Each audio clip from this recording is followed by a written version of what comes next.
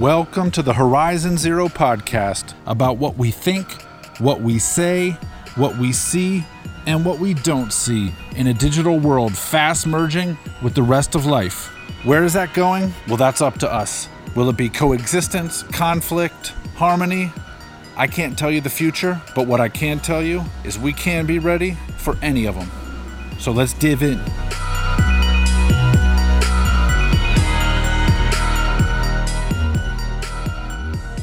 Hi, my name is Mark Fedeli. Welcome to the Horizon Zero podcast, and we are rolling right in. We're going to have a lot of fun today. We're going to have a lot of fun moving forward, and we're not going to try to overguess, overthink, overanalyze. We're going to act, we're going to learn, we're going to react, we're going to pivot, and we're going to build a plan as we go. So for today, I'd like to introduce this podcast, the very first episode, why we're doing it, a little background on me, and where did all this thinking that you're going to hear about come from.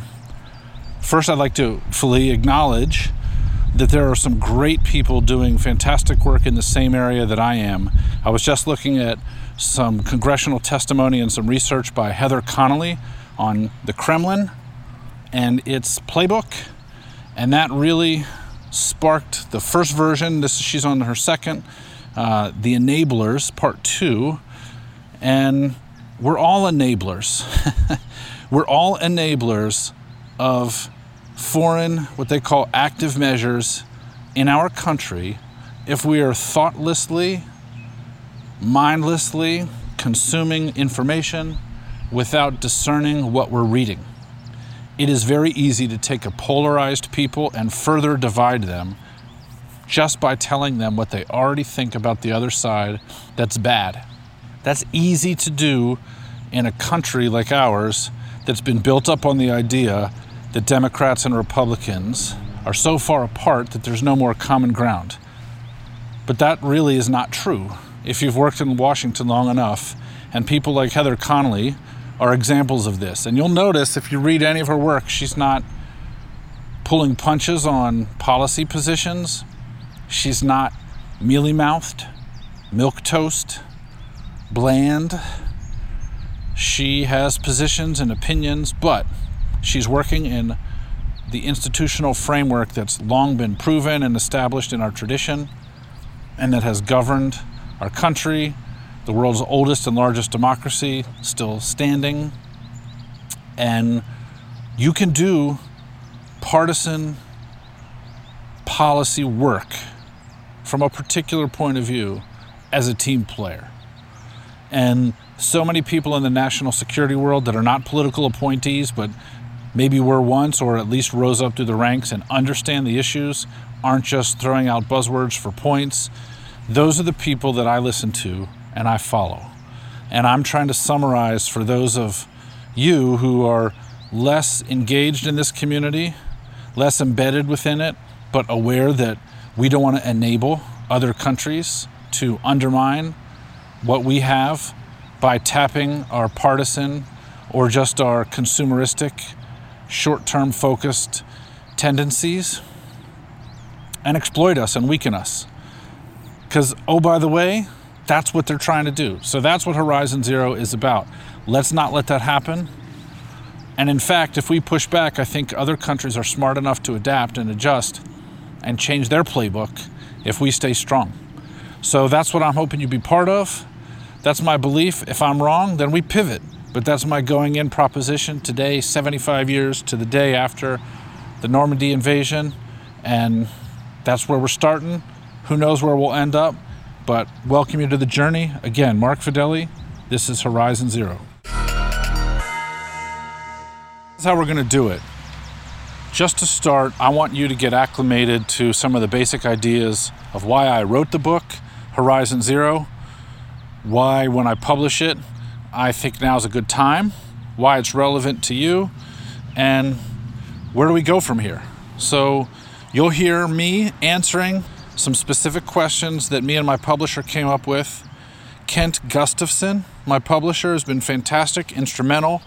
His publishing company, Blooming Twig, has nurtured me. I'm a first-time author. We've been working on this for 5 years. And I've been working on the research for about 20 years. And I could go on and on. So what helps me is just to ask some very specific questions, limit myself to a few minutes of answer, and allow you to kind of work through my own Q&A and follow along.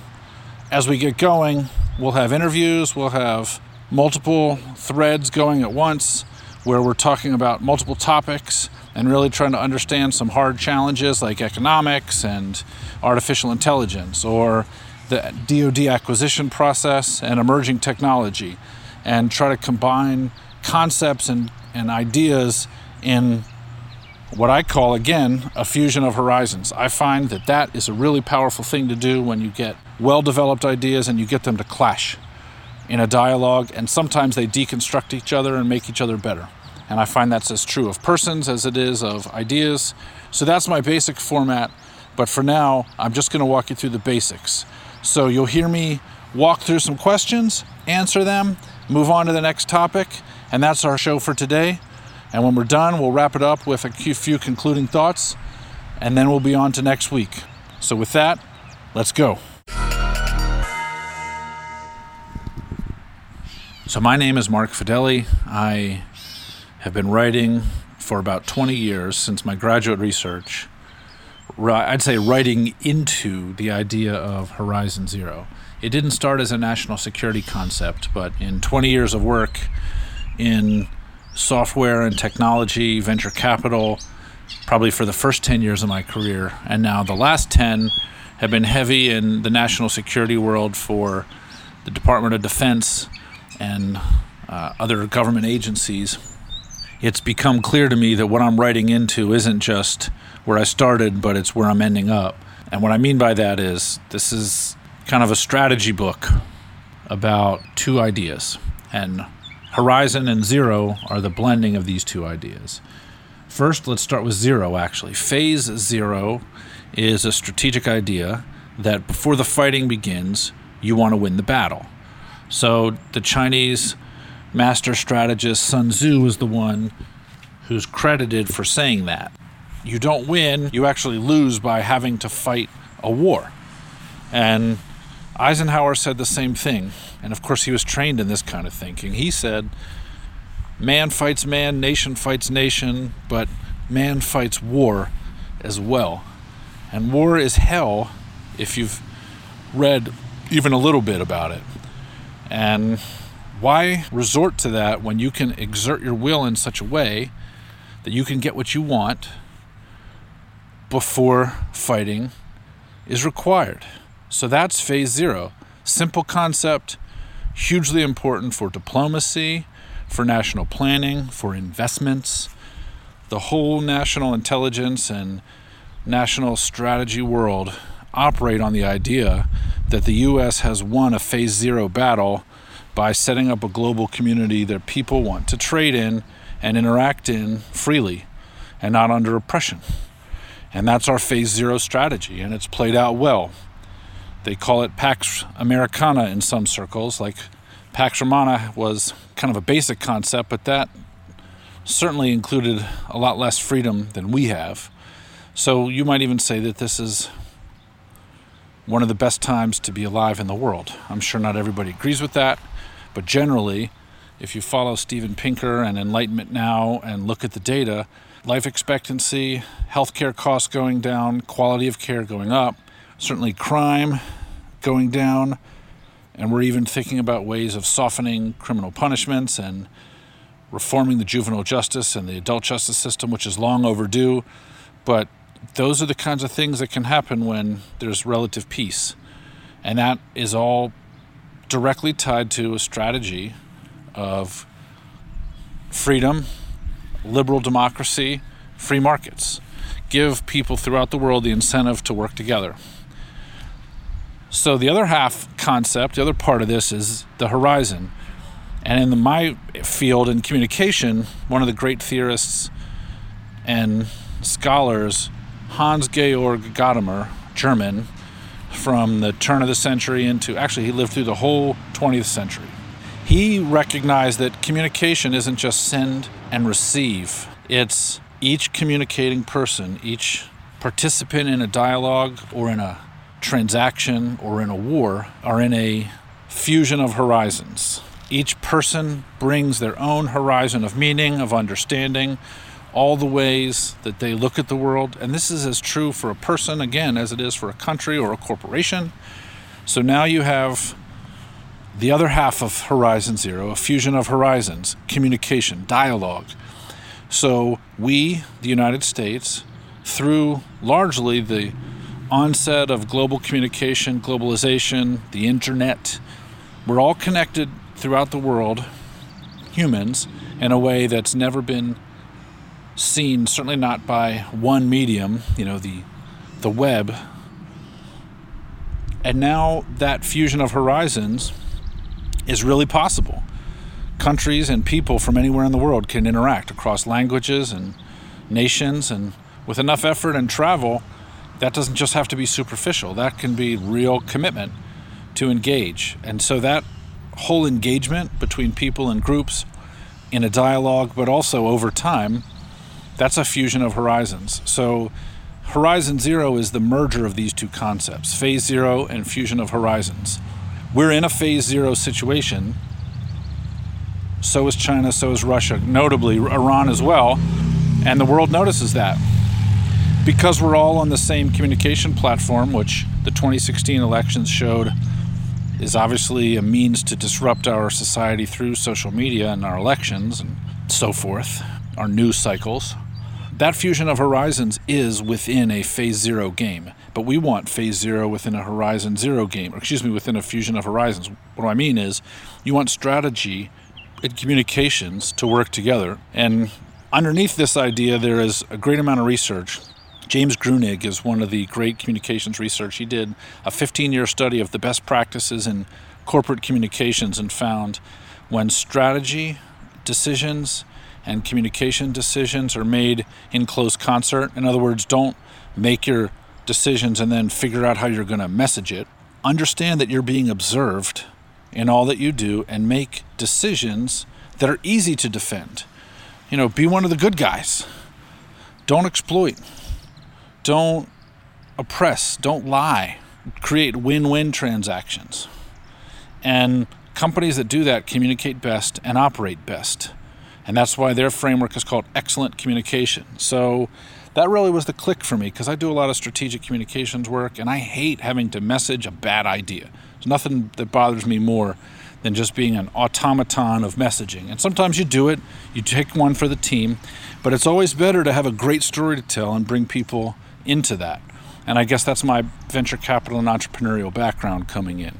So when you read Horizon Zero, you're going to get a nice dose of strategy, you're going to get a nice dose of technology, and you're going to get a nice dose of communication straight to your head, hopefully to loosen up the muscles that are not used to working and thinking kind of at this meta level, where you realize that you're part of a connected world order where anybody can really be the head. I mean, isn't that what it means? We have these devices in our hands and data streaming in at all times and powered to do more than we think.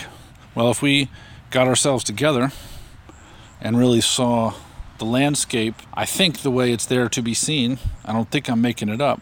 As you read, you'll see there are so many reasons to be engaged with the events of the world and not sort of cage yourself off in consumer land to transact and communicate and selfie just for your own advantages and status, but be part of something bigger.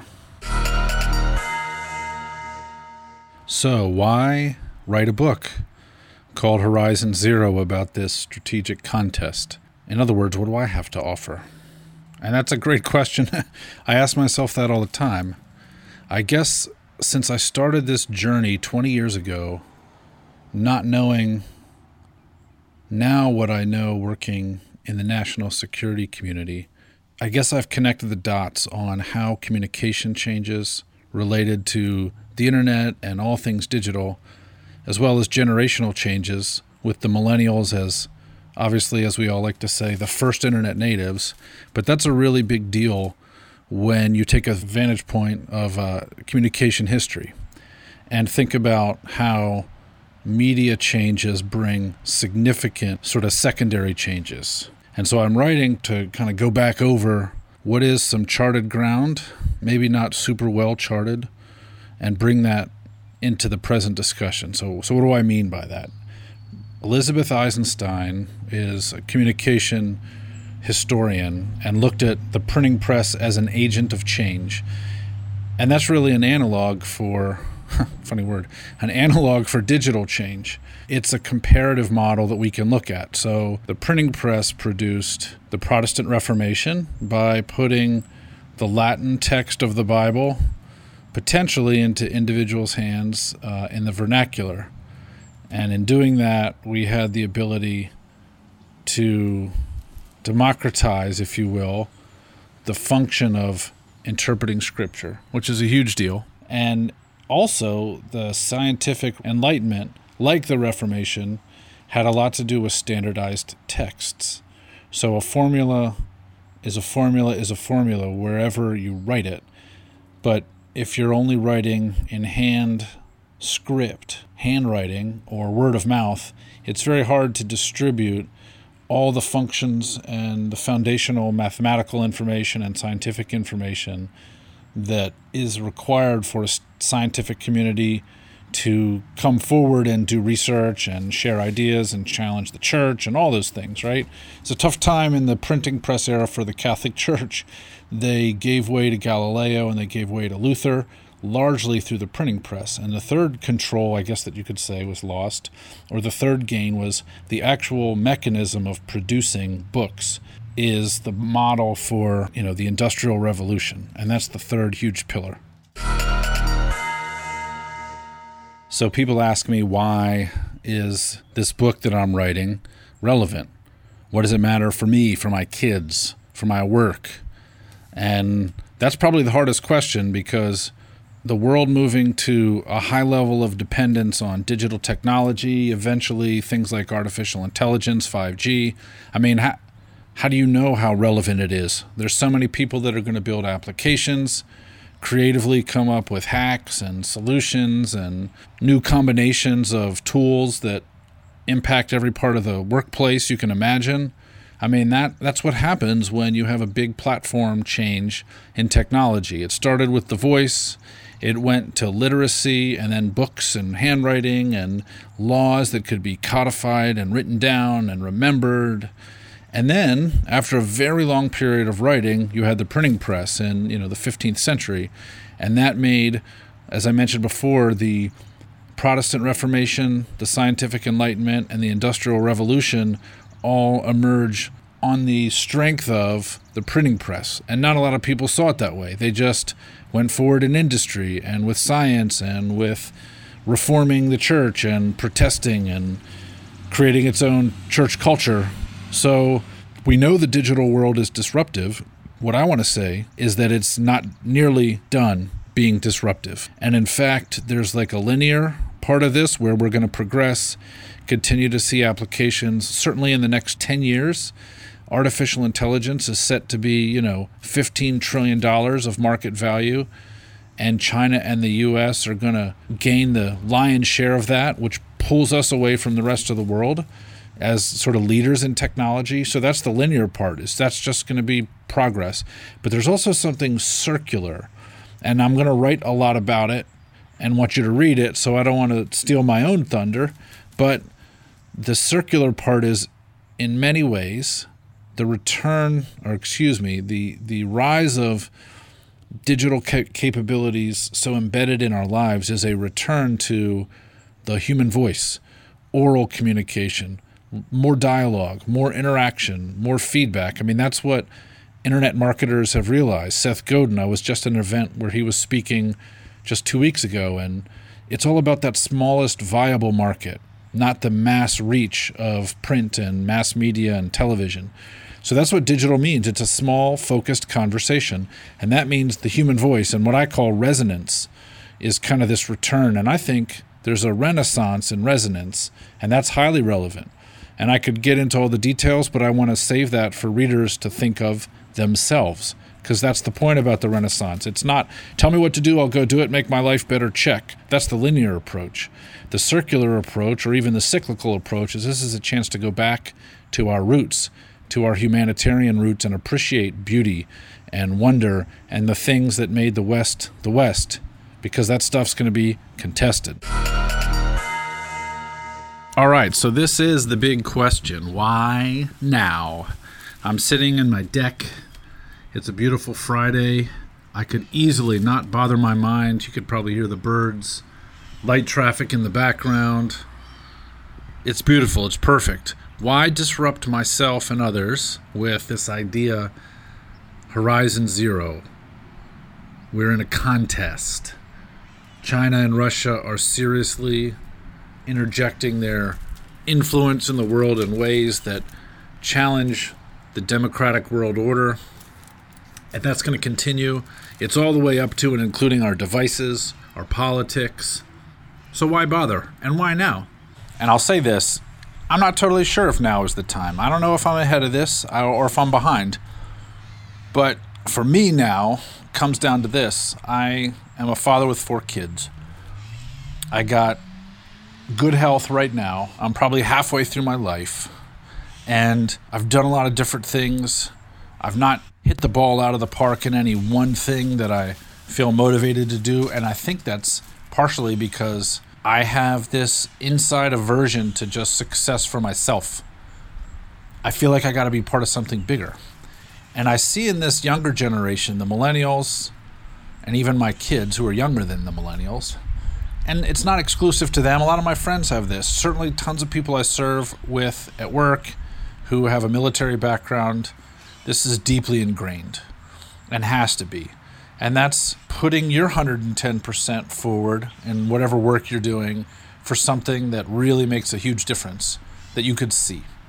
And when I say see, you might be generations away from seeing, but I certainly believe we live beyond this life. And even if I didn't, my kids are going to see it. And to see my progress for them is enough. And so what's the progress? Why now? Horizon Zero. There's a PwC report out there on artificial intelligence and the amount of money that's going to be made by the US and by China through investments in artificial intelligence in the next 10 years, the 2020s. Those investments and those technology decisions are happening now. And now is the time to get ahead of a world dependent on machines. Machines in the loop, machines on the loop, machines on many loops, connecting many dots on their own. That's a whole world that we're not prepared for. And so now is the time to prepare. And so why Horizon Zero?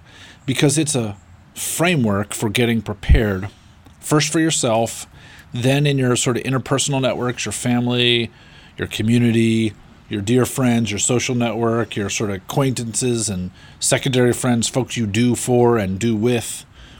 And of course, if you're a person of faith, that means your church or community of faith that certainly should believe that it's not just about us.